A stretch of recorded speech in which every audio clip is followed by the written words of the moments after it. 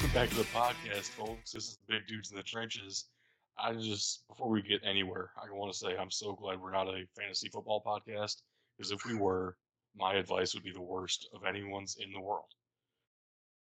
Jeez, dude, I cannot win a game to save my life. And, I can't do good in all my leagues at the same time. I started out like 7-1, 7-2, and I'm on like a 3-game losing streak right now. Like it's not like right coming up to the playoffs. I'm like, man, if I miss the playoffs, I'm gonna be so in my big money league too. I'm gonna be pissed. See, we had a free league last 2 years. I won it the first year, runner up the next year. Now we're doing a paid league. I'm dead last. Perfect. Love it. So I'm good. I'm surprised you're behind me in that one because I put all my focus into my other big money league and Man, anyway, we have some real football to talk about, which, that's what we do on this show, talk about some real football. So I am Doug. This is Bug over here. Tug is not with us today for some work reason, probably. Uh, it's been happening. crazy work schedules. Yeah, we'll figure it out eventually, I guess. But we got some news to get to. Not much in the way of NFL, but certainly some college news still. Not going to be as long on the news as the last one, though. That was a huge discussion on several job openings. That was very entertaining for me listening after the fact. I won't lie about that. But one of those jobs we talked about just opening has been filled, so some good stuff to get to. And then, man, this week is championship week, dude. We have all of the conference championships. We have round 2 of the FCS playoffs. Oh, yeah, and the NFL is still happening. We need to get back to picking some games for that. I will say, I'm spoiling it a little bit, but you might have won the regular season college football, but I think I might beat you in this head-to-head in the conference championships, and I'm definitely looking to steal your thunder come bowl season here. Well, I know you're going to beat me in the NFL regular season, so you at least have that going. But let's go ahead and jump into the first bit of this news. Man, NFL, not a lot is happening, like I said. So, Antonio Brown suspended. I don't even really understand what happened. Can you fill me in? Yeah, so if there was more NFL news, I think we should clarify with John's work schedule. You're more of a college guy. Right. Not gonna knock you for it. And I'm in the middle of moving. I'm at a friend's house recording in one of his extra bedrooms right now. Like Nice. everything to get it done right. But there'd been some dust ups, some rumors about the Tampa Bay Buccaneers and what was going on there as far as COVID. And it turns out some of them were true because Antonio Brown has been suspended for providing a fake COVID card. He's the biggest name on this list, 3 games. And there's another Buccaneers player, safety Mike Edwards. He's also been suspended. And then because the NFLPA makes so much sense, they suspended a free agent. And that free agent is John Franklin III, which the only reason I'm even bringing that up is he is a Last Chance U alum, so maybe a few people will recognize the name there. I The don't guy got understand. the Aaron Rodgers treatment. Well, that's the thing. So that's really the big debate, right? Is Aaron Rodgers was honest, but he was deceitful, and he didn't do anything illegal. Antonio Brown, Mike Edwards, John Franklin III, providing fake COVID cards. I'm assuming Mike Edwards and John Franklin III, that's what they did as well. But providing fake COVID cards, I think, is actually a felony. I saw somebody Nice. say that. So the fact that they're getting off with just a suspension, and there could be more ramifications to come later from this as well. But with it starting there, like it makes sense. Kind of shameful to see, honestly. But what are you gonna do? We talked about fantasy football to open this too, and it became a discussion. Do you allow suspended players on the IR? And it's a very interesting discussion for one of my leagues, and we don't have that as a rule. And I unfortunately, think the real answer there is to just never draft Antonio Brown. I think that's also true. You should, and he's sitting there, he's like, oh, you take that risk with Antonio Brown, blah blah blah. But like, what if Tom Brady got mixed up in this? It's like, look, Well, he didn't and isn't going to. So, yeah, yeah, nice point there, bud. but But yeah, not really much else has happened in the NFL, though. That's why we're spending so much time on this. Weird week. It feels like the entire media is more focused on college football right now, which I do understand because it's championship week and the playoff is coming up and the FCS playoffs are happening. So, I mean, there's a lot to talk about there. But the NFL is still going on, and so are these other leagues. Now, I did see that the XFL and CFL partnership kind of went away, kind of dissolved. Canadian Football League said they're not really going to pursue any combination effort anymore. But that did not deter the XFL in the slightest. They still got things in the works, man. What do you know? So the big news coming out of the XFL right now, and we talked about it with the USFL, that there's not been a lot on the front as far as how are they going to provide players, where are they going to get players from. The XFL has come out and said already that they're going to have their XFL combine in spring of 2022, specifically June 18th of 2022. My birthday. Hey, you want to go try out? Not particularly. So they're going to have their combines then. Camps will be in January of 2023, January 8th officially. And then teams will start playing in February 18th, 2023. And they'll finish. It looks like championship game is going to be around Cinco de Mayo, Tug's birthday. So it's quite fitting that these are kind of the dates that they've picked here so far. Uh, another interesting thing from the XFL, they had their meeting, they put pictures out, and they had the mannequins in the uniforms with the helmets, the whole nine, right? They only had 7 teams. You want to take a guess which one was missing? I'm going to guess Houston. The Houston Roughnecks. So I don't know exactly what is going on there. There hasn't been any word one way or another if they're going to have a team in Houston still. There hasn't been word on if they're looking at maybe just starting a new team somewhere else, moving Houston, what all that's going to be. I expect that we'll see that in the weeks to come. Well, But that was right the now, lawsuit, right? Was the Houston yes, Roughnecks logo was yes. too similar to the Houston Oilers. I don't know if moving the team would help you. It's just you need a new team name and logo, right? Yes, yes. But that's where the curiosity comes in. Is they don't even have like an XFL jersey that said Houston on it or anything like that. Which I think at that point you're definitely looking too much into it. Yeah. But at the same time, who knows, right? See what happens. Maybe there's only 7 teams. That'd be weird for That'd be scheduling very purposes. weird. That'd be actually brutal. One team on a bye every week.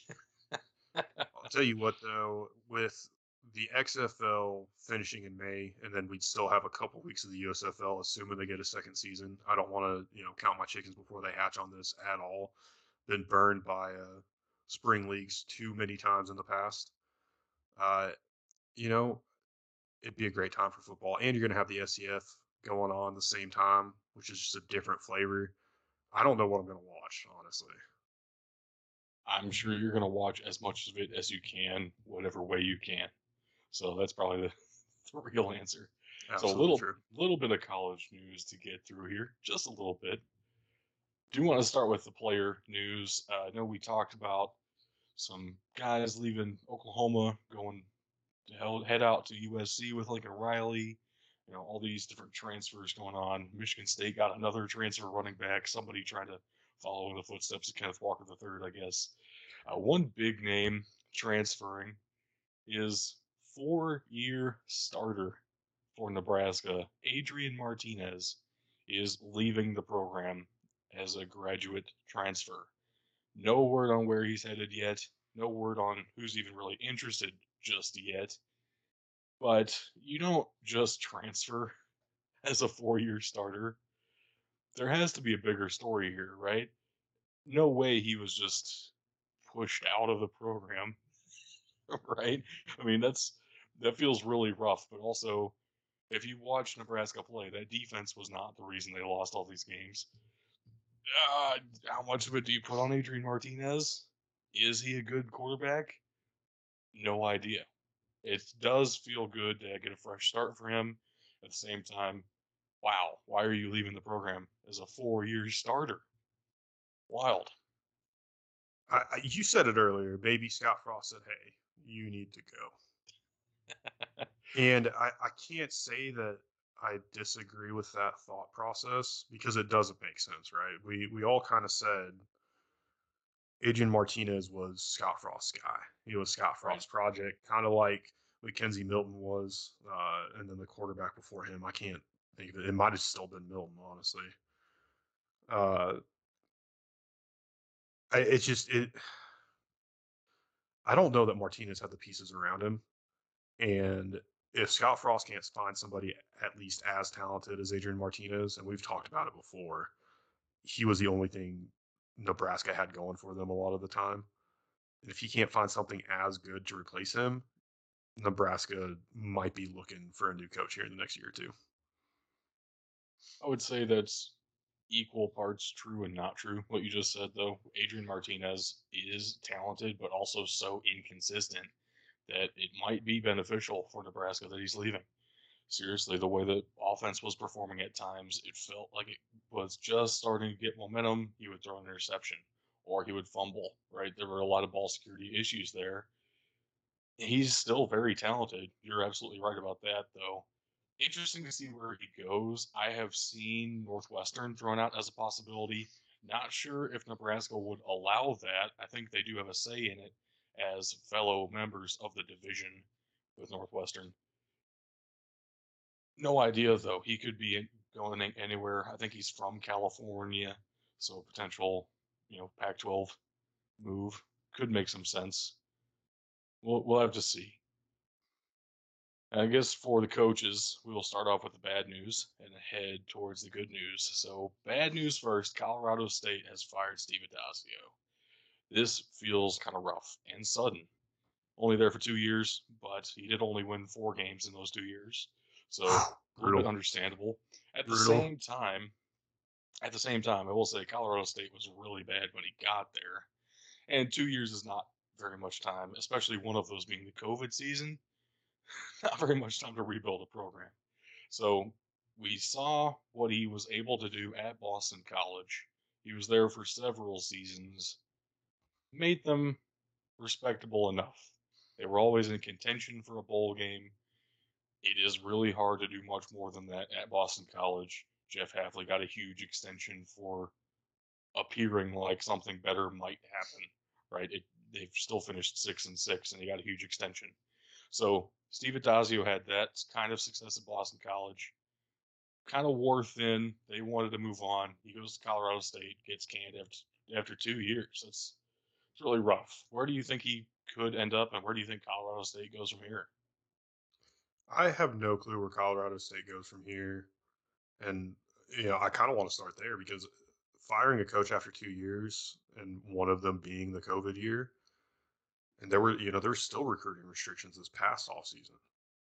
That's rough. Who's going to want to do that? Who's going to want to risk something like that to go out there? So Colorado State, I think, needs to understand who and what they are, and needs to take a step back and calm down because they're not going to get any big names. I don't think it might be an internal promotion if they don't fire his whole staff. I don't see them getting a big name out of this.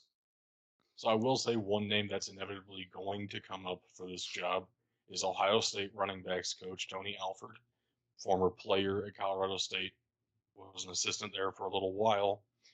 And especially after this past season, the recruiting work he's been able to do, bringing in a 5-star and a 4-star running back last cycle, that 5-star turning out to be Travion Henderson, who broke the freshman record for touchdowns in a season at Ohio State. Tony Alford has proven to be pretty good at his job. He has been thrown out for Colorado State's head coaching position in the past. It would be a pretty big step up from a position group to the head coaching job. But not saying it hasn't happened before. I mean, Steve Addazio himself was offensive line coach to head coach. Same with what Arkansas was just able to hire. So that one worked out pretty good so far. we'll see. Tony Alford has been mentioned for them in the past, like I said, so I wanted to throw that out there. Everything else has to be on the table, though. Internal promotion feels possible, but also only winning 4 games in the last 2 years. It's I doubt rough. you're too excited about anybody you have on the staff right now. Yep. And the reason I kind of want to answer where I think he might go next is because it kind of ties in with our next story. I could see him going to Virginia, where Bronco Mendenhall just resigned. That would be almost like a promotion, though, after getting only 4 wins in 2 years. We'll see what happens. Bronco Mendenhall, though, did just out of nowhere resign today, as we're recording this, from the University of Virginia. Had them bowl eligible every season he was there the last 6 years. Really, they weren't bowl eligible before then, since like 2001, I think the stat was. Really incredible the work he was able to do at Virginia. And he did it for 6 straight years. He's 55 years old, said, I'm kind of tired of coaching. So, no idea what's next for Bronco Mendenhall. I guess maybe take a couple of years off, maybe look at just straight up retiring at 55. Wouldn't be too bad. I would With the understand it. money with the money these college coaches are making, absolutely. But also, how good of a job is the University of Virginia? So that's the thing. I think this kind of is a knock for Adazio being able to get this job because they have built something there. They built a little bit of a uh, pride, a reputation, and an expectation.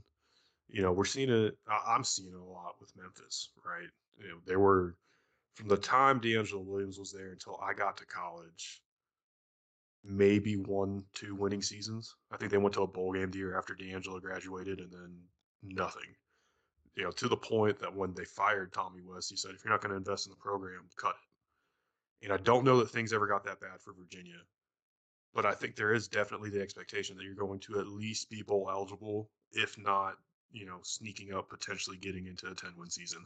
For Virginia, I think that might be a little lofty for them still at this point, but I think there's still kind of the expectation that, hey, maybe a 10-win season isn't so far out of reach for us anymore.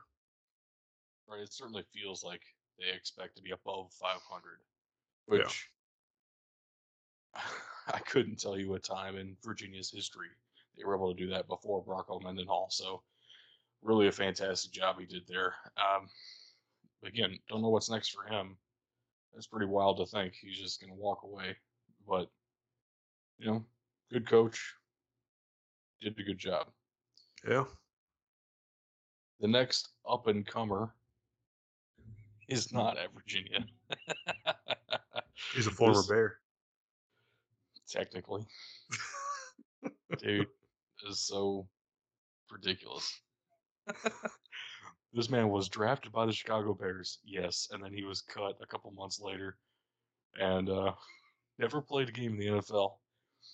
Went straight from there back to Ohio State, where he played linebacker and was a graduate assistant for 1 year, again under Luke Fickell.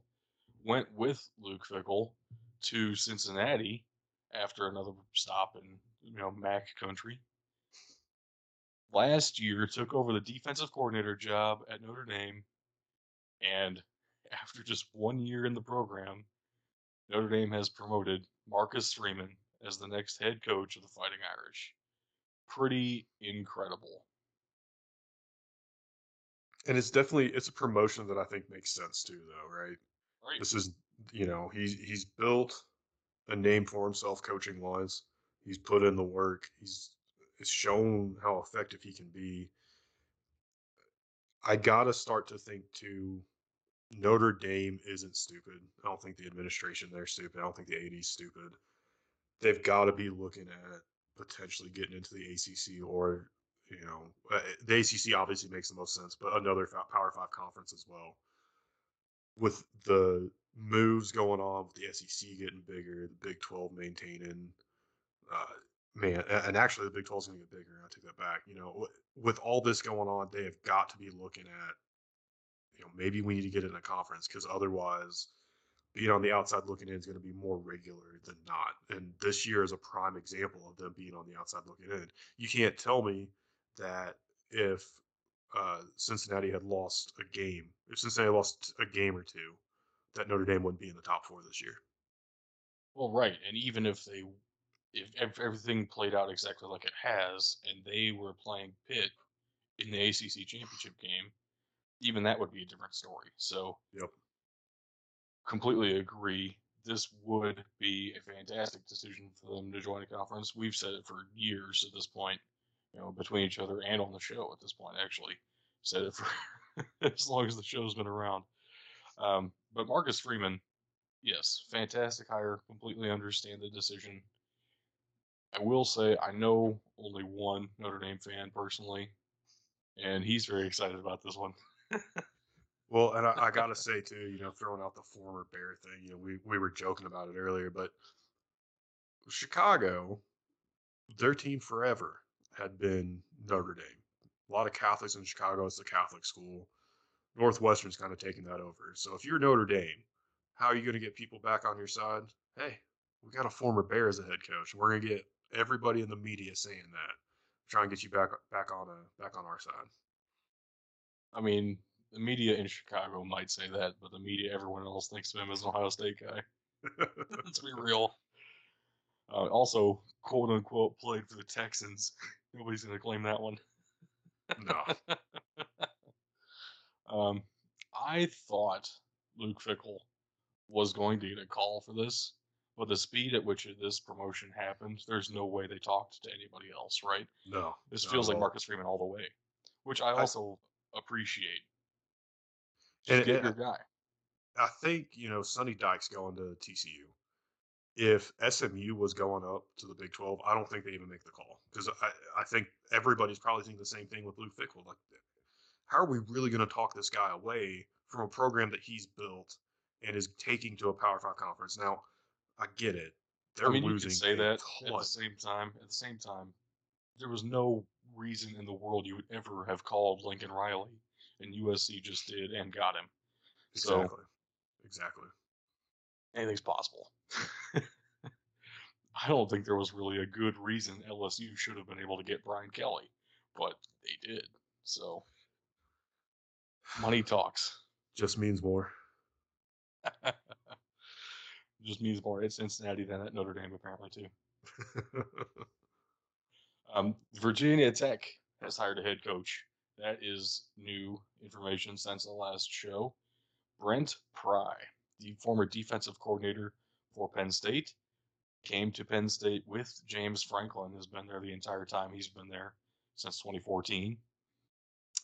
Penn State's had a great defense with Brent Pry. I will say, interesting move for them to hire a first time head coach, and not sure why they weren't in the conversation for some of these bigger names. Virginia Tech feels like a bigger job than that to me. And I know I've even said before it's like a B tier job, but this feels like a C tier hire and not the. It doesn't feel like a competing for the division Power 5 type of hire. Maybe Brent Pry is great. I don't want to trash the guy. He has been a good coordinator. He has been a fantastic recruiter for Penn State as well. I do understand it to that extent, but it just feels like a bigger job to me. Does that to you? Does that make sense? I think this one is definitely more to try and get the fans back on the athletic director, the administration side, because Justin Fuente was not popular from the day he was hired. Taking a guy from a group of five. Virginia Tech has a very high expectation, and granted, the guy Fuente was replacing, It was an impossible situation, right? yeah. At the same time, I don't know that this hire is even going to subdue those fans at all either. So it's going Yeah. to be interesting to see. But yeah, I mean, coming from a Big Ten team with a stout defense, always had those big defensive linemen there. I don't know. I could see this going either way for Virginia Tech, honestly. I would have liked to see them get somebody more like Bill O'Brien. Maybe he needs another year in the Nick Saban rehabilitation program. Maybe. We'll see. Akron has also hired a head coach. Save this one for last because it's the best for sure. Akron, S tier job. They are getting Joe Moorhead. Unbelievable. I couldn't believe they were able to pull this one off. So he's former, I'm going to go back a couple of jobs here. Offensive coordinator for Penn State, the last time Penn State beat Ohio State. Then immediately got hired as the head coach at Mississippi State and got fired 2 years later to go be the Yeah. offensive coordinator at Oregon and beat Ohio State again, got another head coaching job. Yeah. So we found the formula. If you want to be a head coach in college football, go be an offensive coordinator and find a way to beat Ohio State. And any job you want is going to be yours. Apparently, he wanted to go back to Akron. He was an assistant there from 04 to 08 in a couple of different roles. But the Zips have some financial issues. Their facilities aren't that great. They don't have a lot of money for assistant coaches. But if Joe Moorhead is as good as he believes himself to be, then And he hey, maybe wasn't at that shouldn't be an Mississippi issue. State.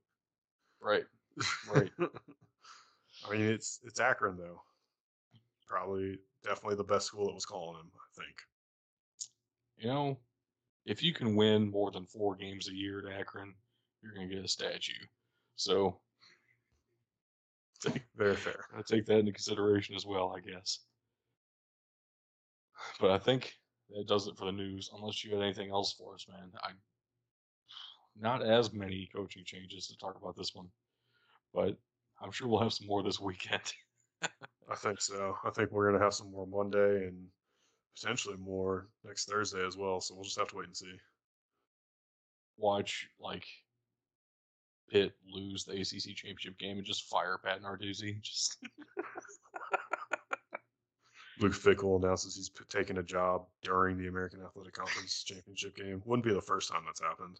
Scott talks to Frost. his team at halftime of the championship game. Just yeah, actually, I'm gonna go be the offensive coordinator at Oregon. So luckily for everybody who doesn't know how to do math, the Power Five and the Group of Five are not just weird random titles. They are also the number of conferences in each of those little subdivisions. So there are 10 conference championship games to be watching out for this weekend. We're going to go through each one of them because why not? And we're going to be giving our picks because, I mean, again, why not? So let's go in alphabetical order of each conference. No reason to prioritize Power Five on this show. It's not how we do things. I'm going to read off the conference, the two teams competing for that championship, and the spread. And then we are going to pick, we're not picking against the spread. I just thought it'd be interesting to talk about the spread because why not? Again. Well, and I think it could potentially factor into the final college football rankings, which we will get to at the end of our picks as well. So don't Yes, worry, we'll get there. we will get there. And I guess let's go ahead, nothing to it but to do it. ACC be first up here. We're looking at two teams that I don't think anyone in their right minds would have ever expected to be competing for the ACC title at the beginning of the season. But that's pretty awesome. So, looking at Wake Forest against Pitt. Pitt is the favorite by 3 points in this one. Kind of understand it. They're a little bit more of a well balanced team, and that Wake Forest offense is certainly explosive. What do you think? I mean, I get Pitt being a 3-point spread, but this being a 3-point spread, there's only one that's closer than this, and we'll get there in a second. But being a 3-point spread, I think it's very reasonable to assume that Wake Forest will win. That does, I think, go against my theory that there would be a 2-loss ACC champion. Wake Forest only has 1 loss right now, right? Wake Forest has two. They have 2. So yeah, either way, we're getting a 2-loss ACC champion. I think Wake will pull it out. I like what they've been able to do this year. Kenny Pickett got all the love of a potential Heisman candidate, and he's getting more looks now. Uh, but at the same time, I say it every time I talk about Wake Forest. Sam Hartman is incredibly slept on. So we'll just have to wait and see how this one plays out. I am going to take Pitt for the simple reason I believe in defense over flashy offense. And, offense for Wake Forest hasn't exactly been as consistent as it once was, as they've been playing some better defenses down the stretch. So we'll see what Pat Narduzzi can cook up on that Pitt team. Kenny Pickett can be slinging the ball around too, so no shortage of points in this ACC title game for sure.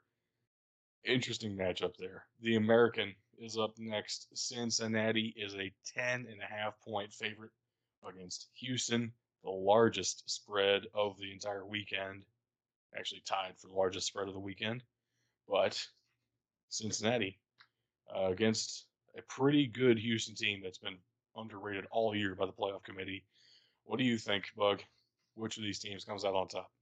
Yeah, I think Houston was really hurt by that Texas Tech loss, and it only got worse as the season went on. But I do still think they're a very good team. I think 10.5 is way more than what this game is actually going to end up being at. So if you're a better, I would take Cincinnati, or I would take Houston against the spread. But ultimately, I think Cincinnati is going to win this game. I agree. Cincinnati's just a better team right now. But Yeah. Houston is very good, and I wish they'd be ranked higher than what are they right now? 23. I mean, it's kind of stupid. If they had played Oklahoma or Oklahoma State or Baylor like they did Texas Tech, they would be ranked probably in the teens somewhere. But you can't lose to Texas Tech to open the season like that. So let's look at the Big Ten up next. The team up north is a 10.5 point favorite as well. This one is against Iowa. Iowa was all the way up at number 2 in the country at one point this season before collapsing pretty hard on themselves. Not hard enough to be out of this title race, though. They are only a 2-loss team. This is certainly a battle of the defenses, though. Yeah, that's been Iowa's strength. But Michigan also showed that they have a pretty damn good defense too. And Iowa has had trouble getting their offense going. That's why a week after being ranked number 2, who'd they lose to? Purdue. So man, it was because they couldn't get their offense going. And if they have those struggles again, I think Michigan easily wins this one. A very different story about if you're going to bet like one way or another. Again, I'm not a huge sports gambler. I'm not going to put any money on this, so don't take my advice and come at me for it. But Yeah, yeah, I wouldn't want to give any gambling advice either. I just thought the spread was interesting to look at. yeah, 10.5 I think is more realistic in this game than Cincinnati Houston. That's for sure. So I agree with you that Iowa doesn't have a very good offense. However, they create points by turnovers. And we just saw in the last game, Cade McNamara threw 2 picks against Ohio State, who has not been getting many interceptions this year. Iowa has been getting plenty of interceptions all year, even in games they haven't looked good. The defense has still been performing and getting picks. So I'm going to say Iowa creates too much chaos back there, and Iowa finds a way to pull it out. Why not? Anything to not pick Michigan. Absolutely. I want to point out in our notes, all he has written for this game is Big Ten, Iowa plus 10.5. Every other game he has the conference and then X team versus X team. But this one, it is just Iowa plus 10.5. We don't need to go there. Big 12 is up next. Baylor is coming in as a 2-loss team against the 1-loss Oklahoma State. Oklahoma State is favored by 5.5 points. They also won the regular season matchup of this very same game. I will say it is very difficult to beat a team twice in a single season, but that's what Vegas is expecting. What do you think, Bug? Oklahoma State's rolling right now, and I'm gonna take Oklahoma State. However, I could see Baylor being able to jump on them after coming off the Bedlam win, and that's the first time they've won in what, 4 years, 5 years. It's only Gundy's third or fourth win. I don't want to say Oklahoma State's going to be, you know, resting on their laurels of beating the Sooners, but anything could happen, man. Certainly possible. I'm kind of with you, though. I think Oklahoma State's just better right now. They've been, like you said, on a roll big time. That defense is pretty legit, too, which is not something we can usually say for a Big 12 team. Love to see it. Conference USA is up next. UTSA suffered their first loss of the season just last week. They will be going up against a pretty great Western Kentucky offense. Not much on the other side of the ball for Western Kentucky, but man, they can move the ball with the best of them.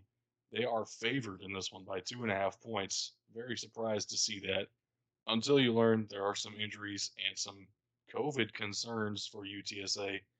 Hopefully, not going to affect them too much going into conference championship week.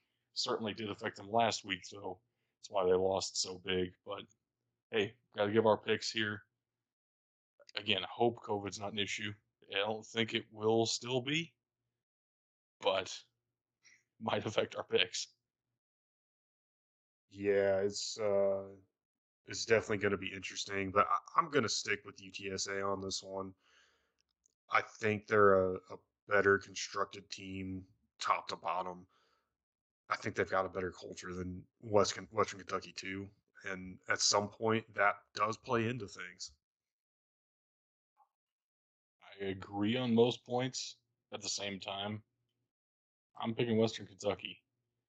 I have enjoyed this offense very much, and defense has fallen apart for UTSA down the stretch. Honestly, they've allowed quite a few passing yards. That's what Western Kentucky specializes in. So we'll see if UTSA can hold up. I'm not convinced. I'm siding with the odds makers here. I can't believe it. But that does take us to the MAC. Pretty interesting one here. Not, again, two teams I wouldn't have expected coming into this season, Kent State and Northern Illinois. Now, Northern Illinois used to make this conference championship game like every single year until they fell off really hard. And then just out of nowhere, they're back. Just okay. Pretty crazy to see. Kent State is still the favorite in this one by 3 points. Kent State was expected to have a pretty good offense this year, and they have, but Northern Illinois has certainly been up to the challenge to this point. They didn't get to play in the regular season, so it should be a pretty good one. What do you think? They did play in the regular season. I was thinking of Conference USA. Western Kentucky UTSA didn't play in the regular season. My bad. Yeah, Kent State did win that one, 52-47, and coming off a surprise loss to Western Michigan last week for Northern Illinois. I don't know if there was some resting of seniors or anything like that going on. That's really crazy because Western Michigan also beat Pitt earlier in the year, so they can't make their own conference championship. But man, they can beat people who make they had other a conference championships. Yeah, it was a very very interesting season for Western Michigan. Well, all that being said, I think Northern Illinois again, they've got the tradition and the culture there that I think they'll be able to rebound from that Western loss and pull this one out. And I'm just gonna stick with the team that I thought was gonna win the MAC from a long time ago, all the way back at the beginning of the season. I thought Kent State was in contention for this. I'm gonna stick with them. Kent State have a pretty solid team this season. A couple of really strong returning starters, and I didn't think Northern Illinois stood any chance in hell at making this game, let alone winning it before the season started. So I'm gonna pretend like I know what I'm talking about and stick with Kent State. Mountain West is up next. Utah State against San Diego State. One of those teams is a regular. The other one, again, just out of nowhere. Pretty incredible turnaround for Utah State this season. but San Diego State is favored by 6. Who are you going with? I'm going to go with the team that beat Air Force by more. I'm going to go with San Diego State. And the reason I say that is because we always talk about how the service academies kind of give teams fits. And when it's a conference opponent, you shouldn't really see that. However, Air Force has shown that they're a pretty good team this year. I just look at how they've gone through the conference. Navy, even before they started going downhill, had started having struggles in the American because everybody got used to defending the triple option. Not so the case for the Mountain West, and even Utah State beat them by 4. That game was a 49-45 shootout. So looking at all that, considering all that, I'm gonna go with San Diego State. All right, sorry to sidetrack us here, but this is just incredible. I got a notification that the Memphis Grizzlies beat the Oklahoma City Thunder by the largest margin in NBA history today, 152-79. What in the world? What?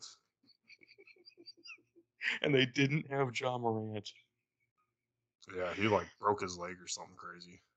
Without their best player, the Grizzlies just destroyed Oklahoma City. All right, anyway, back to football.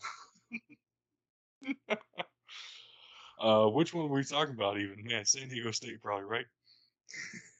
Yes. Wow, that notification completely derailed my train of thought. Yeah, I But fully understand. yes, I do agree with you. San Diego State's probably going to win this game.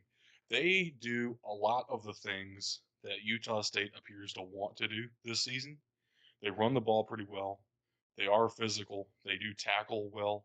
It's things that the Mountain West teams that are good are known for. And that's Boise State's model every year that they're successful. San Diego State, Fresno State, Utah State was trying to do that this year. San Diego State's just better at it right now. They have more experience at it. They run the ball extremely well. They tackle really well. It's what they do. So Utah State, fantastic season for you. Probably just a bit early to be making the conference championship game. Next up on the list, the Pac-12. This is a rematch of really, I was going to say a great game, but it wasn't a great game. Utah destroyed Oregon in the regular season. We get to see the matchup again. And once again, I will say it is hard to beat a team twice in one season. But Utah has the opportunity to do so, and they are favored to do so, going into this one as 3-point favorites, even though they are ranked lower by the committee. What do you think about that, playoff committee? Yeah, maybe pay attention to the real world for a minute. What? No. Playoff But committee. Come on. but it probably should be a good game, and hopefully everyone's healthy and ready to go, and give us an entertaining one here. What do you think? Who's going to pull this one out?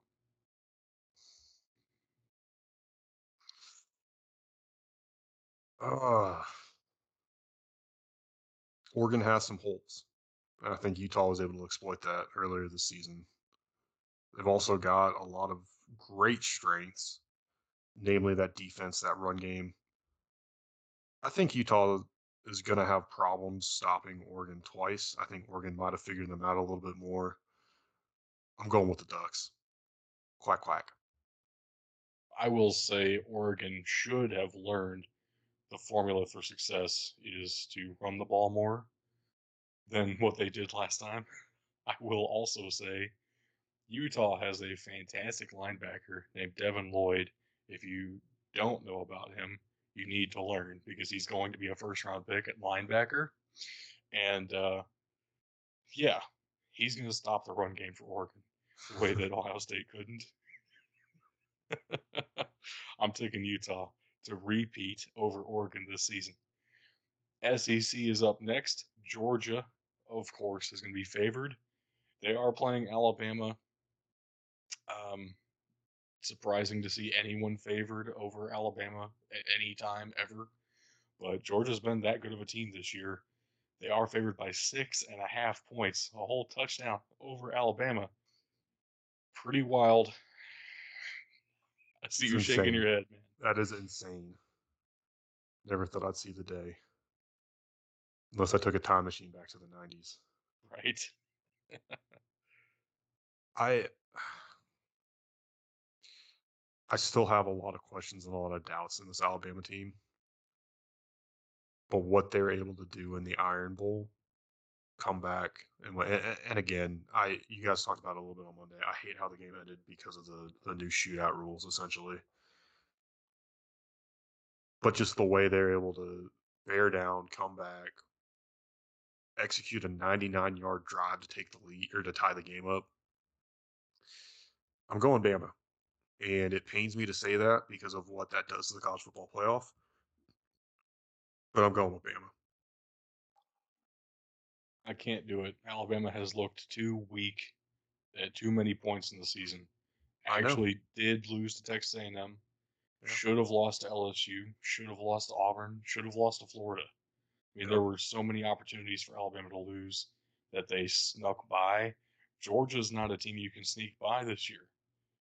And I don't believe in Georgia still. I don't trust them. They have never given me reason to trust them.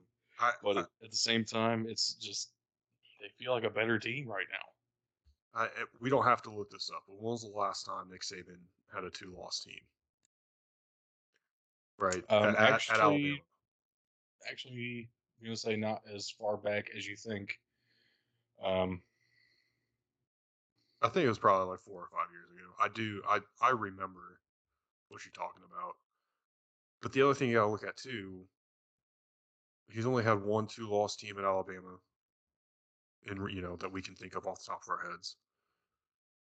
And then add to it, he's only lost to one former assistant coach, and now he's going to be facing a second one this season in a big 2 game. losses in 2019. Yeah. And then before then, it was 2014 and 2013. 2010, he had 3 losses. 2008 was 2 losses. 07 was his first year. He went 2-6. That was his first year. I'm willing to even give Nick Saban the 4-year. Let's get this program back on the right ship. 4-year, yeah, he did his 3rd year. He won 14-0 national champions. Yep, exactly. Well, that's my point. Not too many 2-loss seasons. Right. Not and now, yeah, he's finally lost to an assistant, but he gets to play another one in the conference championship game. Like, I don't know. It's hard for me to pick against Bama in this, even though it is everything. You're taking Georgia. I'll spoil it for everybody. I understand. You already said, but yeah. Yeah, and I want to, and I want Georgia to win. I can't do it. I can't make myself do it, man. I can't. I understand where you're coming from. At the same time, I really do think Georgia's going to win, so I'm going to take them. This is you don't pick against Brady in the playoffs. This is what this pick is for me. Totally understandable. But again, Brady has lost a playoff game before in his life. It does happen. And look, even if I was betting on it, I'd still be happy to be like, yeah, Tom Brady lost. If I were a betting man, I would still avoid this game. So, right, yeah, absolutely, absolutely. Last conference, again going alphabetical order here. Sun Belt is up next. Appalachian State is the favorite against 1-loss Louisiana. Both of these teams are in the BDT trench ratings top 10, but neither are ranked in the college football playoff poll. I think this would be a fantastic matchup. I know Appalachian State is a 2-loss team, and Louisiana is a 1-loss team. But with Billy Napier leaving for Florida, Appalachian State's going to be the favorite. So, hand it over to you. Who do you think is going to win? So, I'm interested to see it. Here's the one question I wish I had answered because it might change my pick. I'm going with Louisiana, and the question I want answered, and we talked a little bit about a similar situation not completely similar, but a little bit about a similar situation. When Scott Frost left UCF, that it was announced in the middle of overtime of the conference championship game against Memphis, and this is, you know, all politics and everything else, real world important stuff aside. This is when I started to hate the media that they announced that in the middle of the game, and that was like the second question they asked him. Off my soapbox there. If Bill Napier does what Scott Frost did and commits to his team that he is going to coach them in their bowl game, I would 100% be firm with Louisiana. And I'm still taking them, but I assume probably what's going to happen is what's happened with a lot of these group of five guys that get pulled to a Power Five job is they're going to forego the bowl game and start on the job at their next school. The difference is Florida is also in a bowl game.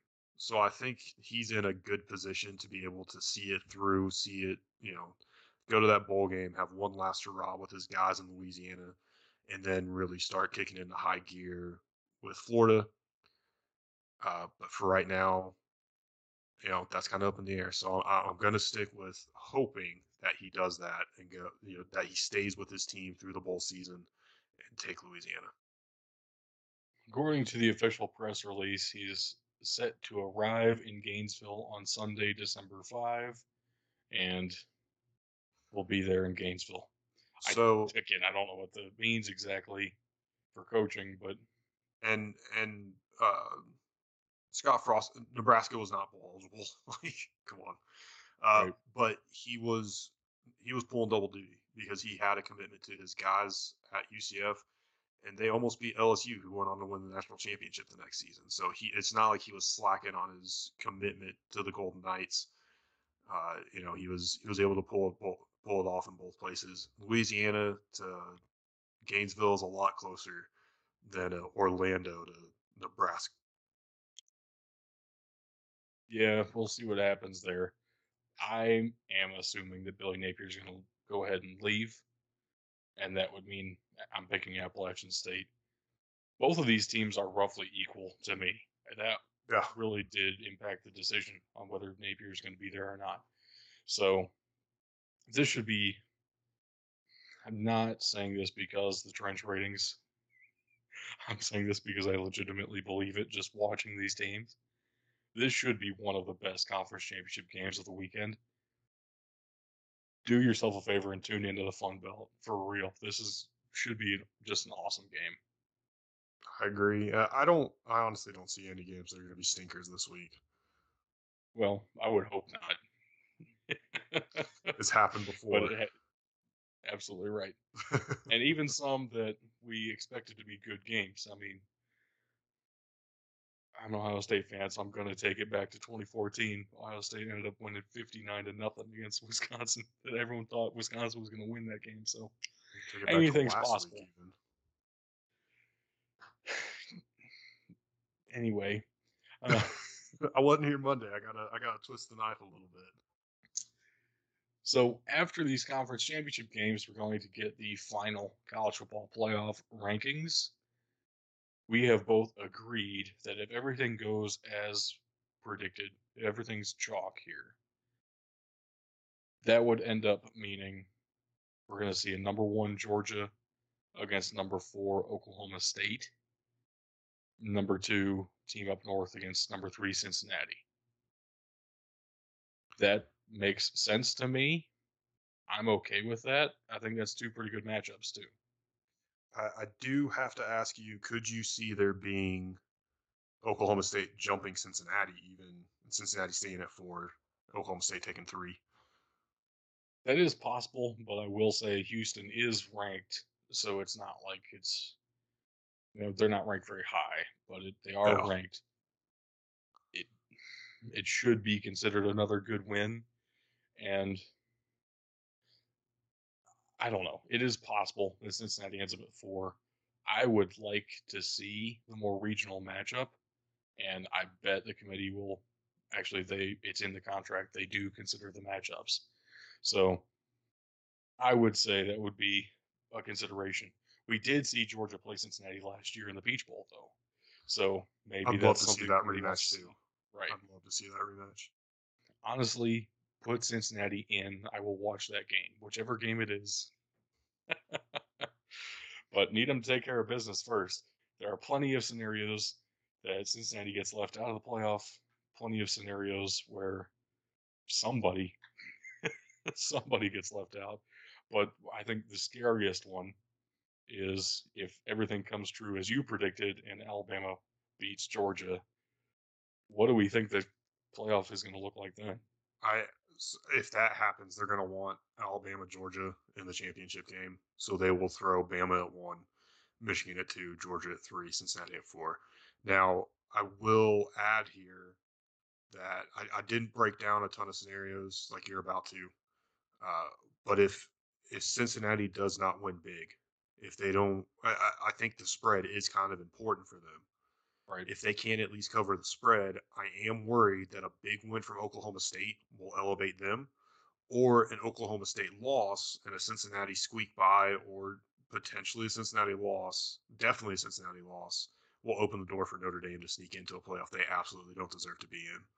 Before I hand it over to you, no matter what if this goes chalk and we see Georgia, Cincinnati, Michigan, Cincinnati, whatever, I'm tired of seeing Cincinnati's just going to get killed because first of all, that Peach Bowl was fantastic last year, right? Fantastic football game. Second of all, there have been 3 first round college football playoff games that haven't been 2 or 3 possession games. Everybody fucking gets blown out in the first round. Stop it. Let the most deserving team, not the team that people are going to tune in to watch, not the team that's going to make ESPN the most money.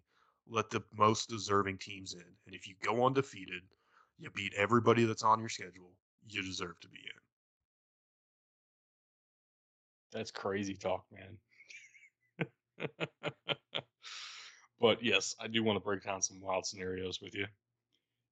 I will start with the one that you proposed. If Alabama wins, I am not convinced that they will set up the rematch for the national championship. I think an immediate rematch would be it would be an equal draw. And I think after the Bama Georgia national championship game, when was that? 2017. Mm-hmm. I mean, that one didn't do very well. I don't know that the committee will be too eager to get that low of ratings on the title game again. So to spread it out a little bit, I would say that it's going to be number 2 versus number 3, Bama Georgia. Then that would make the other semifinal number 1 team up north against either Cincinnati or Oklahoma State. And I think there is, like you said, a very real possibility Oklahoma State does jump Cincinnati. If everything plays out chalk the way it should, like Cincinnati wins by double digits, there's no reason that Oklahoma State would jump them.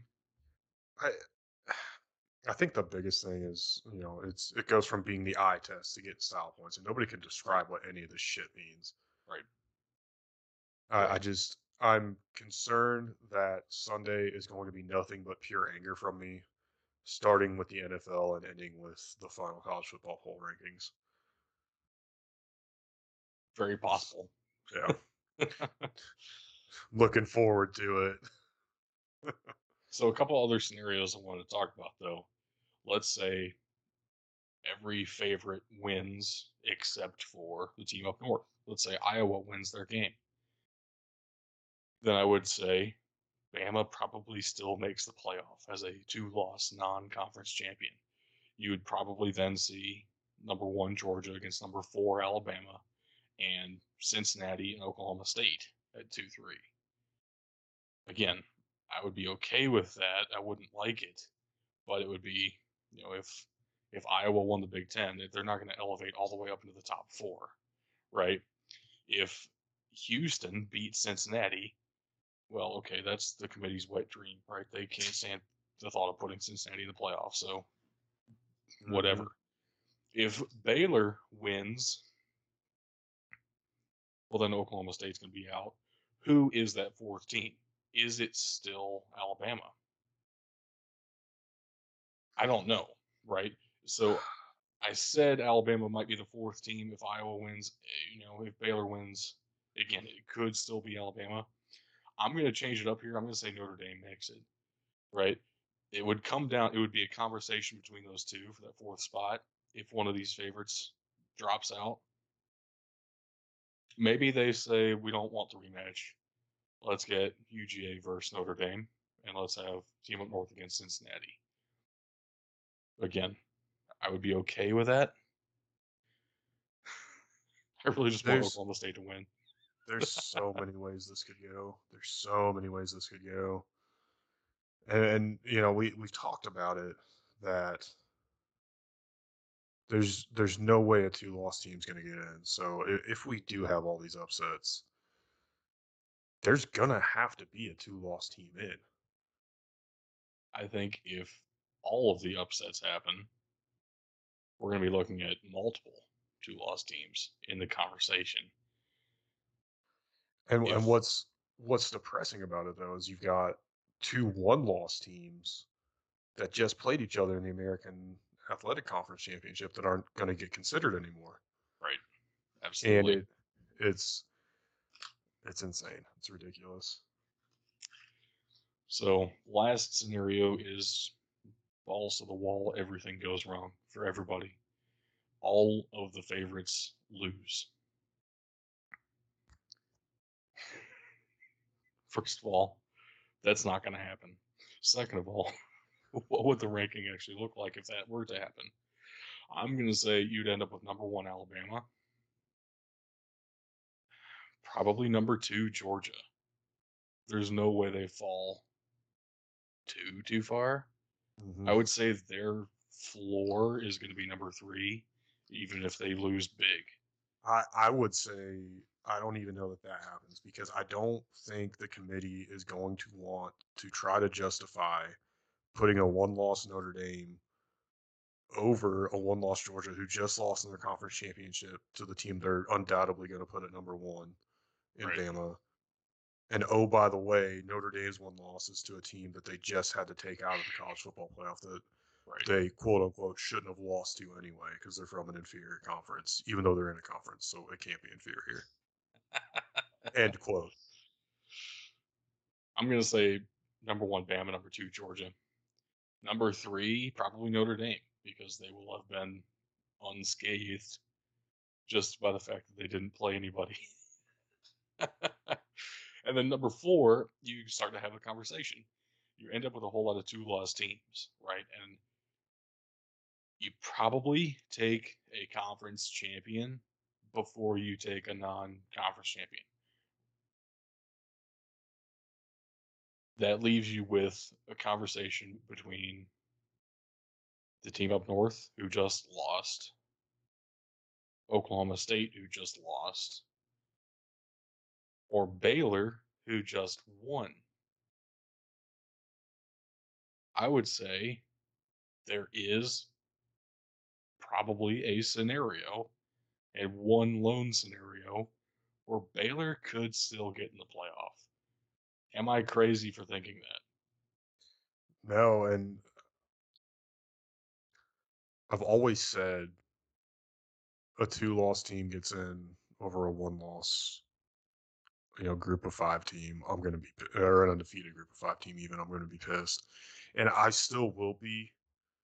I won't boycott the playoff to the extent that I would if it was Bama being the 2-loss team getting in, because I do get it. It does matter when you lose. And for group of 5 teams, not just Cincinnati, you have 1 loss, you're out of the conversation for eternity. Right. Yeah, Houston, talked about it earlier. You can't lose to Texas Tech like that. But if they had played Oklahoma State, I don't think they're even sniffing the top 5 anyway. I think at most they could get maybe 7 or 8. I think that would be their ceiling as far as rankings go. So I don't know. If all this does magically shake out that way, And even if it doesn't, even if we have, we really only need two upsets here, or three, I guess. You know, Bama, Baylor, and Houston. If that happens, we might be looking at Baylor getting in anyway. Right. I don't know how much we need Michigan to lose either. I don't know. I would just enjoy that one, so I included it. Yeah, yeah. A two-loss conference champion Baylor gets in over a one-loss conference champion Houston. Yes. A Sucks, but two-loss it's true. conference championship champion Baylor. That's where the tricky thing comes in. Would they be able Right. to jump Georgia? Would they be able to jump Notre Dame? Either, you know. I don't believe they would jump. I don't think they would jump really anyone with fewer losses except for Cincinnati. right. Yeah. Right. We'll see what it is. I really am rooting for Cincinnati to win here and to at least win one game in the playoff. Honestly, don't care if they end up losing to Georgia At, in the national championship.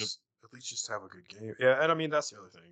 There's been very few national championships that have even been close since we've gone to the college football playoffs. So Right. I just cracks me up. Right. You're gonna get blown out. Oh yeah, like Notre Dame does every time. Yeah. Oh, you mean like Clemson did to Ohio State last year? Oh, Right. what about what Bama did to both teams they played in the college football playoff last year? Crazy, Exactly. man.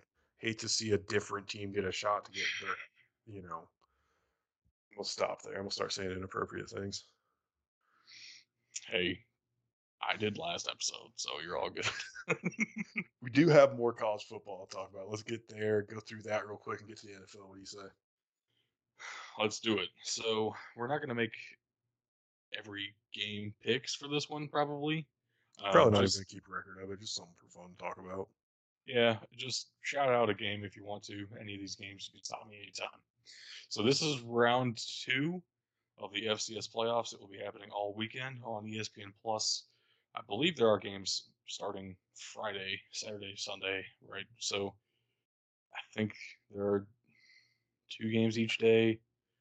I'm not sure how all it works exactly, but I know round two of the FCS playoffs is here. So we have Holy Cross against Villanova, which I shouted out last week as probably going to be one of the most interesting matchups that no one's going to really cover because Holy Cross's defense is amazing and they've gotten some weird matchups here where it's kind of strength on strength, right? So both these defenses should be pretty good. Both these offenses might be terrible. It might end up as another single digit game, but it should be a fun one if you're into that sort of thing, I guess. Next one, Kennesaw State, ETSU, and the Buccaneers have had one incredible season, but Kennesaw State's coming in hot. See how they can perform. Big one down in Texas, UIW, Incarnate Word, led by probably my favorite college football quarterback right now, Cameron Ward. I keep shouting him out every time I can. Against Sam Houston. Sam Houston is the reigning, defending, undisputed national champions of From the earlier this FCS. year. They have won more games in a calendar year than any other FCS team in history, thanks to the spring season. And they are going for two national championships in the same calendar season, which would just be stuff of legend. To do so, they have to get through Incarnate Word first. Next one, South Dakota State and Sacramento State. Another South Big Dakota Sky State, matchup for the South one of Dakota the State. other one of the other teams that was in that national championship earlier in the spring here. And Sacramento State is, I don't know if they're the favorite, actually. Uh, they are the team who got a first round bye because they ended up winning their conference. But South Dakota State's a pretty darn good team. We'll just see Mm-hmm. what happens there. Eastern Washington against Montana, a little bit of a inter conference rivalry. and another chance for Eric Barrier to light up the scoreboard with his insane passing numbers, as he does every game.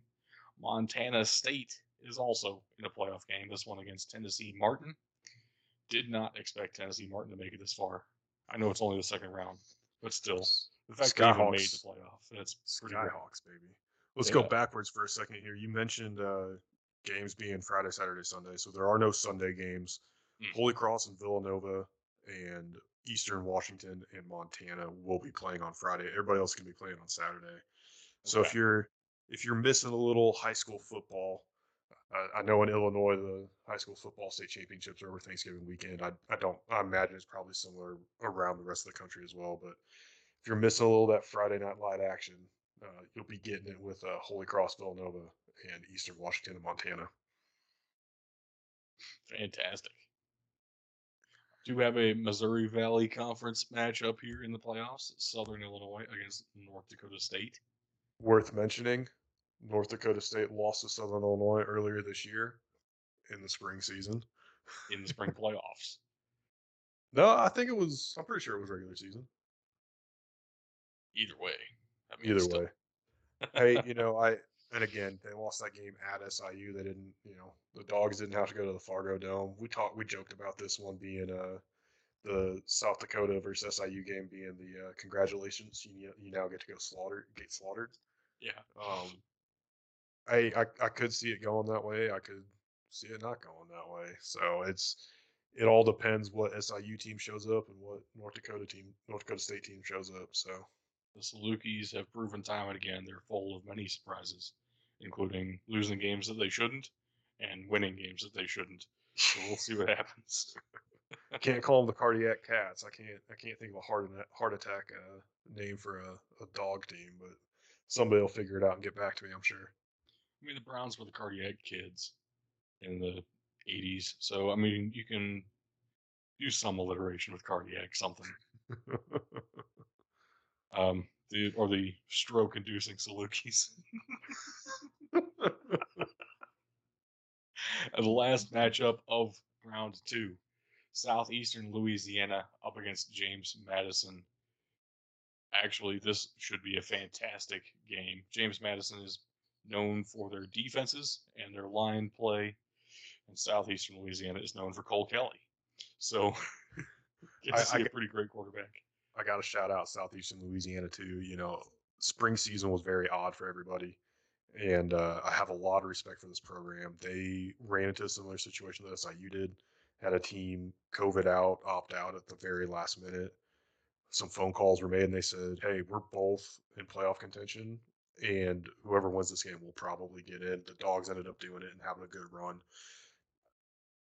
Big respect for Southeast Louisiana for taking that game on short notice, because they probably, had they not played, they had a much better chance of getting in than SIU did. SIU benefited greatly from that game, and Southeastern Louisiana would have benefited as well. Probably not to the same extent the Dogs did, but a lot of respect for them. JMU is a powerhouse. They're going to the FBS here soon. I'm pulling for the Lions in this one. And I'm pulling for my guy, Cole Kelly. So I know I keep bringing him up like every single time. But seriously, if you go look at any FCS stats, there are 3 quarterbacks in the league over 4,000 yards this season. They are Cole Kelly, Eric Barrier, Cameron Ward. Not kidding when I talk about those guys. They are legit, and they are the best of the FCS. So, man, what a week of college football. Some serious games going on. And we are about to get into bowl season. Oof, what a time to be alive. I gotta give you a shout out here and congratulations, going 29-12 on your picks throughout the college football season. You did win our regular season picks championship here at BDT, even after an unfortunately rough week for you last week. So, congrats, Doug. I don't know, 1-2 to finish the regular season. I still ended up winning. Pretty amazing. I finished 3-0. best week of the year. Yeah, you got hot at the. I don't know if you can still stay. You got hot at the right time because you ended up losing anyway. But But that does it for college football. There is NFL football happening. There really is. It does still exist. You wouldn't know it from the news cycle. Nobody's talking about it right now. It feels like there is football happening. Now, Tug is not here, and he didn't give us any game or player to watch, but that isn't going to stop us because we still want to talk about some NFL football, right? So We'll just I let him say, pick 2 random games next week or something. yeah, something. But let's go ahead and talk about our games to watch this weekend. I'm gonna go Ravens Steelers. I was scrolling through, looking at all the different games this coming up week, and there's not a lot that really caught my eye, honestly. A lot of Nothing as good as Appalachian State, Louisiana. yeah. I mean, I don't know. Maybe I'm just in a college football mindset. That being said, the Ravens look like they've cooled off a bit. The Steelers, I have no clue what's going on with them. Right. The AFC North was looking like the best division in football through 5 weeks. And now it's just like, what is going on? Like the whole AFC, honestly, is kind of in the what's going on stage here. So I'm intrigued by this matchup for sure. The Ravens are favored by 4 points, so we'll see if Lamar Jackson can pull out some magic here and make it happen. Absolutely agree on the AFC North in general that everyone expected that division to be great this season. And I mean, some teams are playing pretty tough sometimes. When they feel like it. Right. I mean, goodness. No one would have ever thought that the Titans were going to just completely dominate for half the season and then lose Derrick Henry and not dominate at all anymore. No one in their right minds would have predicted that Patrick Mahomes would look like, I don't know, Mitch Trubisky for the first half of the season and then just show up for a game or two out of nowhere. And I certainly would have predicted that the Broncos were going to be in contention for the AFC West at this point in the season. So, man, that whole conference is upside down. You're absolutely right. So I'm picking an intra-conference game then because we're kind of seeing the opposite trajectories. The Vegas Raiders, man, they started off great as they do almost every single season, and they are no longer great. Same story as almost every single season. Rich Bisaccia has done a pretty great job, actually, as interim head coach, of keeping everyone together and not letting, not allowing too many outside distractions. I mean, after not only the John Gruden situation, but also the Henry Ruggs situation, there could have been all sorts of things gone wrong with this team. They have stuck together. They are still losing, though. They're kind of on a downward trend, as we almost have to expect from the Raiders anymore. But on the opposite end of that spectrum, the Washington football team has been winning some games as of late, and they started the season off so bad that it's really kind of, it feels like out of nowhere. Have to remember, this is a team that won their division last year. They still very well could be in contention to do that this season as well. Kind of two teams on opposite paths. Very fascinating game for me. Want to see what Heineke can do if he can keep it up. And let's go ahead and jump into the picks. I am going to take Washington in this one. Just feels like the momentum is all on their side, and why not? That's kind of been my mantra this episode. Why not? I'm gonna take the Raiders on this one. I think they're gonna right the ship, and Derek Carr, he's getting a lot of the blame, and there's a lot of Raiders fans and Derek Carr stands out there that won't put the blame on him that he deserves. But he's being a man about it. He's taking the blame. He's taking accountability. That's something I love to see. And if this team is going to turn it around, it's going to be on the back of Derek Carr turning his game around too. And I think against the Raiders or against the Washington football team this week, they'll be able to do it. Man, that defense has not looked the same with Chase Young out. Certainly fair. Certainly fair. I would also argue that the Raiders' defense hasn't looked the same since, I don't know, week 3. So, Yeah, oh man. But I'm going to take the Ravens against the Steelers, though, too. I do not know what to make of this Pittsburgh team. and I think that's what's intriguing about this game is they're so up and down. You really don't know what to expect from the Steelers. So I'm hoping that's at least going to be a good game. But I am ultimately going to take the Ravens as well. I like Lamar too much. I like what he brings to the game, what he's able to do. And with Marquise Brown looking like he's going to be back this week, I think it's tough to kind of go against them in this one. So with that, let's go ahead and jump to the players to watch as well. I'm going to go first on this one. I know we talked about the AFC a little bit here. This is a weird situation with the entire conference. And I did mention in there the Broncos are competing for the division. Really, this week, they have 6 wins on the year so far. The Chiefs have 7.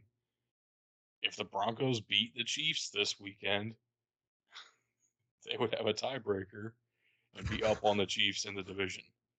Absolutely insane. Never would have expected this. If you're going to And do that, you need the quarterback to show up. I'm going to be watching Teddy Bridgewater. and this Broncos team is completely different with Teddy Bridgewater in the game than anybody else. And I think it just kind of goes to show how much people have slept on Teddy Bridgewater. And really, man, everybody really should have been giving this guy more respect than what he's gotten. I am going to take Kadarius Toney because this Dolphins defense, they're turning it on. So I don't want to say you don't really know what to expect from the secondary. But between Toney and Galladay, I think Galladay is going to draw Xavier Howard over to his side more often. He's going to have the one-on-one, big name. He's going to be going up against the best quarterback there. Tug would correct me on who the hell it is, but Toney, I think, might be able to have a breakout game, and I think he's a guy that will eventually develop into a wide receiver 1. I think that's what everybody wants him to be at least. But to do that, you got to be able to start having some bigger games as wide receiver 2. And I think this might be the week that he's able to do it. That'd be pretty impressive because Miami's only saving quality right now, in my eyes, are their defensive backs. Yeah. So, hey, Kadarius Toney is supposed to have the talent to do that. So, It was also their most ridiculous weakness early in the season. So true. Very true. I don't know. Head scratcher out in Miami. Just like the rest of the NFL in general. Just what a weird year. I've said it for like 4 weeks. I have no clue what's going on in the NFL right now. I really don't. It is insane. You do happen to know better than I do week to week, though. You are 21-12 so far. That's pretty great. Not gonna lie. Yeah, buddy. But that does it for our game previews this week. Unless there's anything else you wanted to add, man, college or NFL. What do you got? Anything? I'm just hoping for a good week of football with conference championships. It absolutely should be. I don't know how much NFL I'm going to get to watch this week. I don't know how much football at all I'm going to get to watch this week. I mean, I'm in the middle of moving, trying to get all that stuff sorted out. So anything that I get to watch, I'm probably going to be glued to. So I'm just excited for football, man.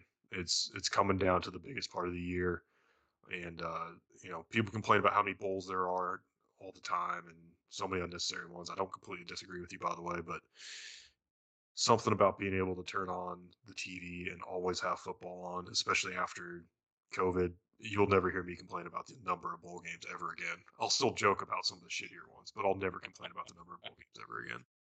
Hey, not to dox you too much, but how does it feel to be finally moving out of New Mexico? I'm still in New Mexico. It's bittersweet. It's bittersweet. I do have a lot of friends here. I'm going to miss them, but I am excited to get to Missouri and a little bit more green grass out there, and be a little closer to Kansas City. Might be working a connection with Kansas City and the Chiefs here. So we'll. I don't want to say too much more, but it could be very awesome if I pull this one out. Oof, I don't even want to think about it. Let's go ahead and move on. one more pretty huge order of business before we close out this episode of the Big Dudes in the Trenches podcast. We have bracket time. This already, I mean, I say already, but it's been like a couple months in the making now. This is our semifinal episode, actually, of the greatest Heisman Trophy winner of all time. We have 4 matchups to talk about today. We certainly appreciate your help on Twitter and on Instagram this time. Got all of your votes together. Really fantastic to see the turnout on Instagram. Thank you so much for supporting us at BDT_football over there. But make sure you vote on Twitter as well, at BDT Football on Twitter. And with that being said, let's go ahead and dive on in. You ready? Let's do it, brother. First one up, Joe Burrow against Charles Woodson. And the people have chosen Joe Burrow. He won on both Instagram and Twitter, so no need to talk about how did he do in one versus the other, which is going to be a little bit of a conversation here in a little bit.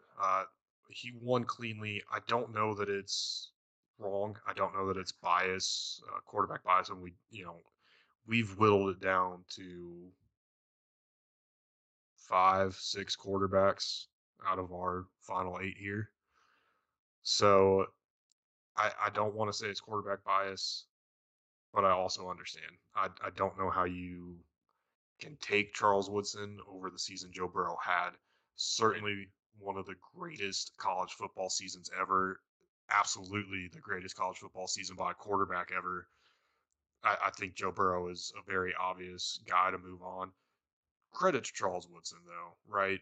Only defensive player to ever win the Heisman, and he made it all the way to our, not Elite Eight, trademark issues there, right? All while being done on a show with a massive Ohio State fan that won't even say Michigan. So, props to Charles Woodson. Yeah, really great run for him. I mean, same time, Joe, you can't argue with 60 touchdowns in a season. That's pretty amazing. Good luck. So, good luck trying. So yeah, Joe Burrow's going to go ahead and move on there. Next matchup is Reggie Bush against Lamar Jackson. Now, the Heisman Trust doesn't even recognize that Reggie Bush ever won it to begin with, which, first of all, absolutely ridiculous. But yeah, in this matchup against Lamar Jackson, according to the people, Lamar Jackson should be moving on. And that's a rough one. I don't know that I disagree with him, though.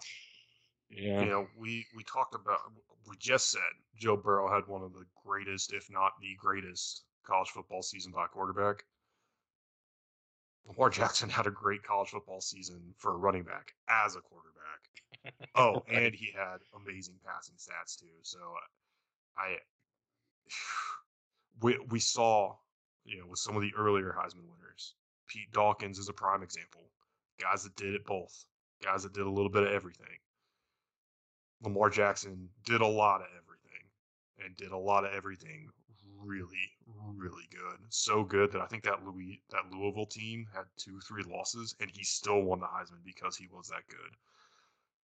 I got to give it to him here. I don't know that he's going to be able to beat Joe Burrow or any of the other 2 guys that we move on here, but he absolutely deserves a spot in our Final Four.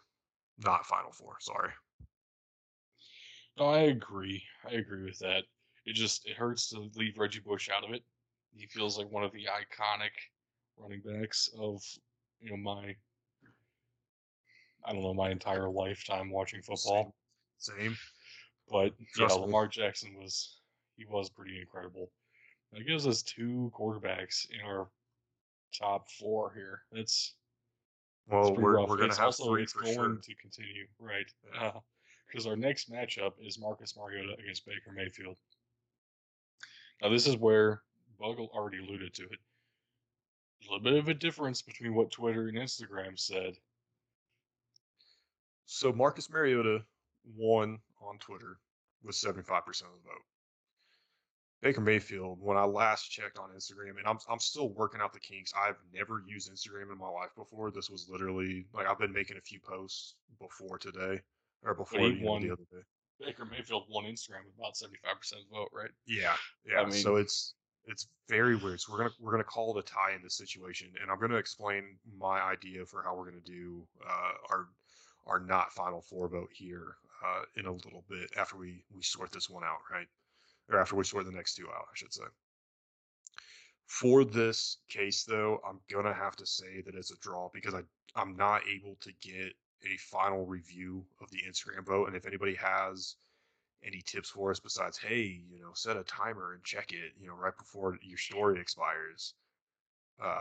If you have any advice besides that, please let us know. We can get a little more accurate representation. And the reason I say that is because it does make things difficult for us because without Tug here, we don't have a true tie-breaking vote. So if Doug and I don't agree, you're going to get to listen to us debate and try to convince the other one for about 5-10 minutes, which maybe that's what you enjoy most about the show. So congratulations, here it comes. I'm going to side with Twitter, who took Marcus Mariota. And the reason I'm going to do that is because Mariota, a lot of people still don't. I mean, we've said it a couple times. He didn't play for Chip Kelly, but he ran an offense. He would have run Chip Kelly's offense effectively, and he ran that offense more effectively than Chip Kelly's offense had been the last couple years at Oregon, and especially the last few years he's been at UCLA and in the NFL. Marcus Mariota, man, just a special season, special year. Only throwing 4 interceptions on 445 pass attempts. That's insane. I I want to see where you're going to go here. I don't know if I've convinced you to go with Mariota. I don't know if you were going to go with him to begin with. Doug, I'll hand it over to you. I want to go Marcus Mariota because of how much I love this story. But as much as you were saying it's impressive to throw 42 touchdowns on 445 attempts, Baker Mayfield threw 43 touchdowns on 40 fewer attempts. I said it was impressive to only throw 4 interceptions on 445 attempts, and Okay, Baker well, Baker Mayfield Mayfield only threw 6. on I mean, 40 less attempts. that's still really good. He also threw for more yards. And something to consider, this sounds weird because we think of that Oregon team a different way than what it really was. Baker Mayfield ran for more yards than Marcus Mariota did. Like 3 times the amount of yards that Marcus Mariota did, actually. Really incredible to see that. And he also, Baker Mayfield ran for 6 touchdowns. I will say, Marcus Mariota ran for 16 touchdowns. His Heisman year. So what I'm saying is it's like way closer than I even thought it was. I was going into this assuming I was going to move on Marcus Mariota. Baker Mayfield's stats are truly incredible, and his entire story makes it all that better. He had to walk on at 2 different schools, and he ended Mm-hmm. up having this kind of a season. That Heisman season as well, 2017 was the year he came into the horseshoe and beat Ohio State. And I he mean, was in the that's conversation for the Heisman the year before, too. right, right. And he two-time Burlsworth Award winner, maybe three-time, at least two-time. I He know it was did in win it two consideration at times. least 3 times. I he does have a lot going for him right off the top of the head. But we talked about embarrassing first round college football playoff losses, and that Oklahoma team was on the losing side. It was an embarrassing one though. However, Florida State was on the losing side of an embarrassing first round college football playoff It was a loss jaw for dropper, Oregon. that first round one. Yeah, Oregon, Oregon destroyed Florida State. Again, though, Ohio State then destroyed Oregon. So, but they got there, which is something Oklahoma still hasn't done since we've gone to the college football playoff format. so another thing to consider, which is something that we have looked at for most rounds, is who did these guys beat out for the Heisman, right? So your guy beat out Melvin Gordon, Amari Hmm. Cooper. Not bad, not bad. He beat out J.T. Barrett. I mean, J.T. Barrett was never going to win a Heisman Trophy. Let's be real. He beat out Dak Prescott. Dak Jameis Prescott Winston. didn't earn a real shot at the Heisman Trophy. Jameis Winston that year threw 18 interceptions, 25 touchdowns. No. Baker Mayfield, on the other hand, first of all, Bryce Love should have won the Heisman Trophy at some point in his career. That year, he ran for 2,100 yards and 19 touchdowns, 8.1 yards per carry. And Bryce Love was fantastic, he is a college football guy. right? Melvin Gordon has built such a name for himself in the NFL. I don't know that you can really consider him a college football guy anymore. And I don't know that really weighs into anything here, but it's worth mentioning. Bryce Love is a college football guy. One guy that we just moved on in our bracket, Lamar Jackson. Baker Mayfield beat him for the Heisman that next season, right? Baker beat out Saquon Barkley, Rashad Penny, 2 first-round picks at running back. Jonathan Taylor, who's dominating in the league right now for the Indianapolis Colts. A freshman Jonathan Taylor, worth A noting. freshman, but still running for 1,900 yards, 6.6 per attempt, and 13 touchdowns. I mean, that's an incredible season. And Baker Mayfield beat him, right? And a sophomore, Mackenzie Milton.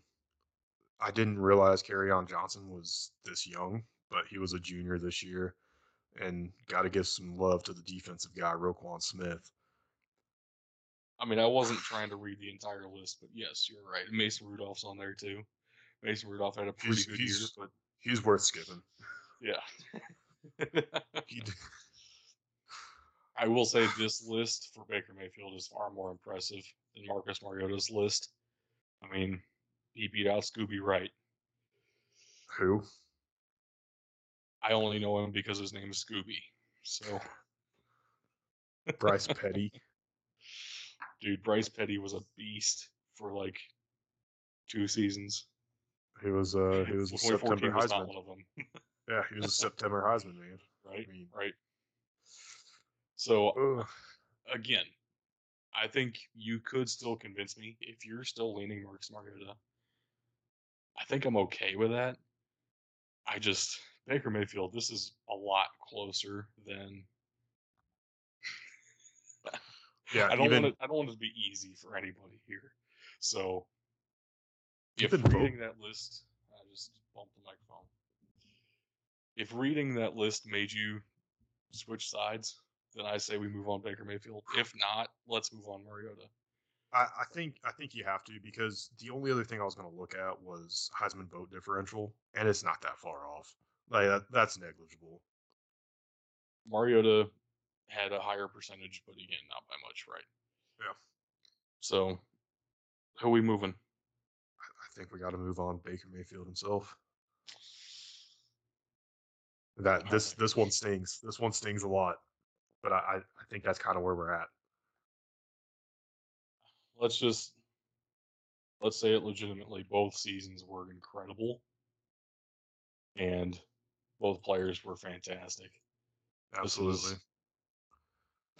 This is a real humdinger of a matchup right there. Last one though, we did have a clean sweep all the way in our semifinal.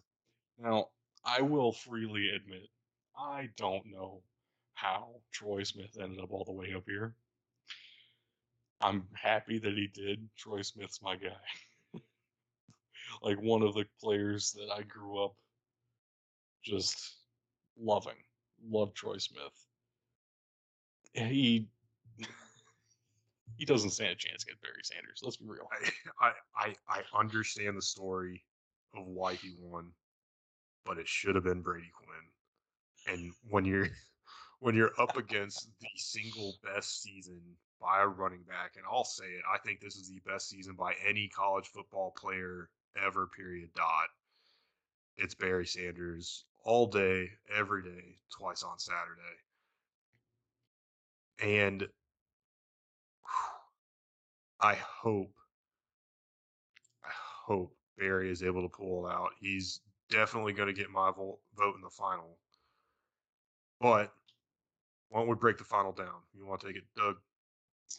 Sure. So the final four, in some order, will be Joe Burrow, Lamar Jackson, Baker Mayfield, and Barry Sanders.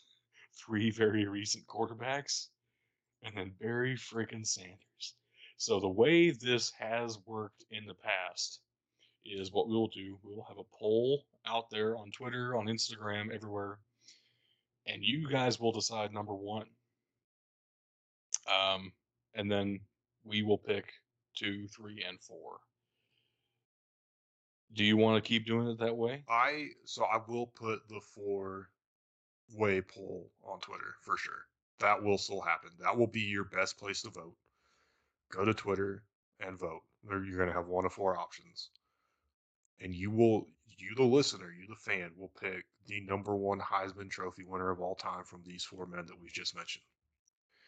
On Instagram, we are doing stories, and you'll find them on Facebook as well. It's a link to our Instagram, so if you follow us on Facebook, you'll be able to see it. I'm going to start the story with my own face telling you to please only vote on one poll because we can't make a poll with four options on Instagram. I don't know how. If you do, please, please, please contact us. Mailbox at bdtfootball.com. You can DM us on Instagram. You can DM us on Twitter. You can DM us on Facebook. Please, please, please. I will then put up both polls. I will put up in the order that we've read them off here: Joe Burrow versus Lamar Jackson, and Baker Mayfield versus Barry Sanders. I will then put up a third one and ask you if you voted in both. If you did, I'm going to have to look at the numbers, crunch some math, and see how many of you only voted in one, and we'll do some working, some configuring to figure out exactly who won. Ultimately, what's going to happen is you're going to have two winners of two different polls, right? It's going to come down to a percentage type thing, probably. And depending on what the Twitter final result is, that'll factor into it too. I'll be completely upfront and honest with you too. This Instagram experiment for this final vote might not work, and I will let you know if it didn't. But for right now, we'll give it a shot. We'll give it a shot, and if it doesn't, then the final four vote going on will only be on Twitter. But we will be sure to have all the other polls throughout every other bracket we do from here on out. They will be on Instagram and Twitter, wherever you want to vote, however you want to vote. Let us hear what you got to say. Yeah, and your votes certainly make a difference. The one that we had a tie on was the one that took us this long, so it certainly does make a big difference. Again, almost everywhere you can think of, you can find us at BDT Football, even BDTfootball.com. The only difference is Instagram. We have an underscore in there, BDT underscore football. Mailbox at BDTfootball.com. You want to email us. So, all sorts of things, all sorts of places to reach us. All those links will be in the description of this podcast as well. And I feel like I'm forgetting something, but I'm also pretty sure that I'm not. So I'm going to hand it over to you. Do you have any parting shots for us, man? Yeah, so again, with the move and everything, I do have a Thanksgiving Day game review for the Bears, and I'm going to try and get it out by the time you're hearing this podcast. I'll try and have it up on the website, bdtfootball.com. I don't know if I'll be able to get one this week. Again, I don't know how much I'll be able to watch. I might write something up as a kind of post game reflection. Bleacher Report actually has a full play by play of what happened. I might read through that and kind of try to surmise at least a little bit of what happened and, go from there. I've said if the Bears didn't fire Nagy, that I wouldn't watch another game. As long as they're on the in the hunt graphic, I don't know that I can, in good faith, do that. The other thing is too, though, and I talk about this a little bit on the tail end of my blog here. So if you're hearing this, you'll see it at the end of the blog as well. maybe losing out isn't the best thing anymore because you got Justin Fields, you got Darnell Mooney, who's starting to really look like a wide receiver one. You got David Montgomery. You got two young tackles. This is looking like a pretty cush job for any head coach and probably GM looking for a job in the NFL. So I don't know. Maybe they've done enough to keep me in a perpetual state of being pulled back in. I got to rip the Band-Aid off at some point. I really do. It's a rough place to be, man. I do have one last question for you before we get out of here, though, Doug. I'm scared. What do you got? How does the moon cut his hair?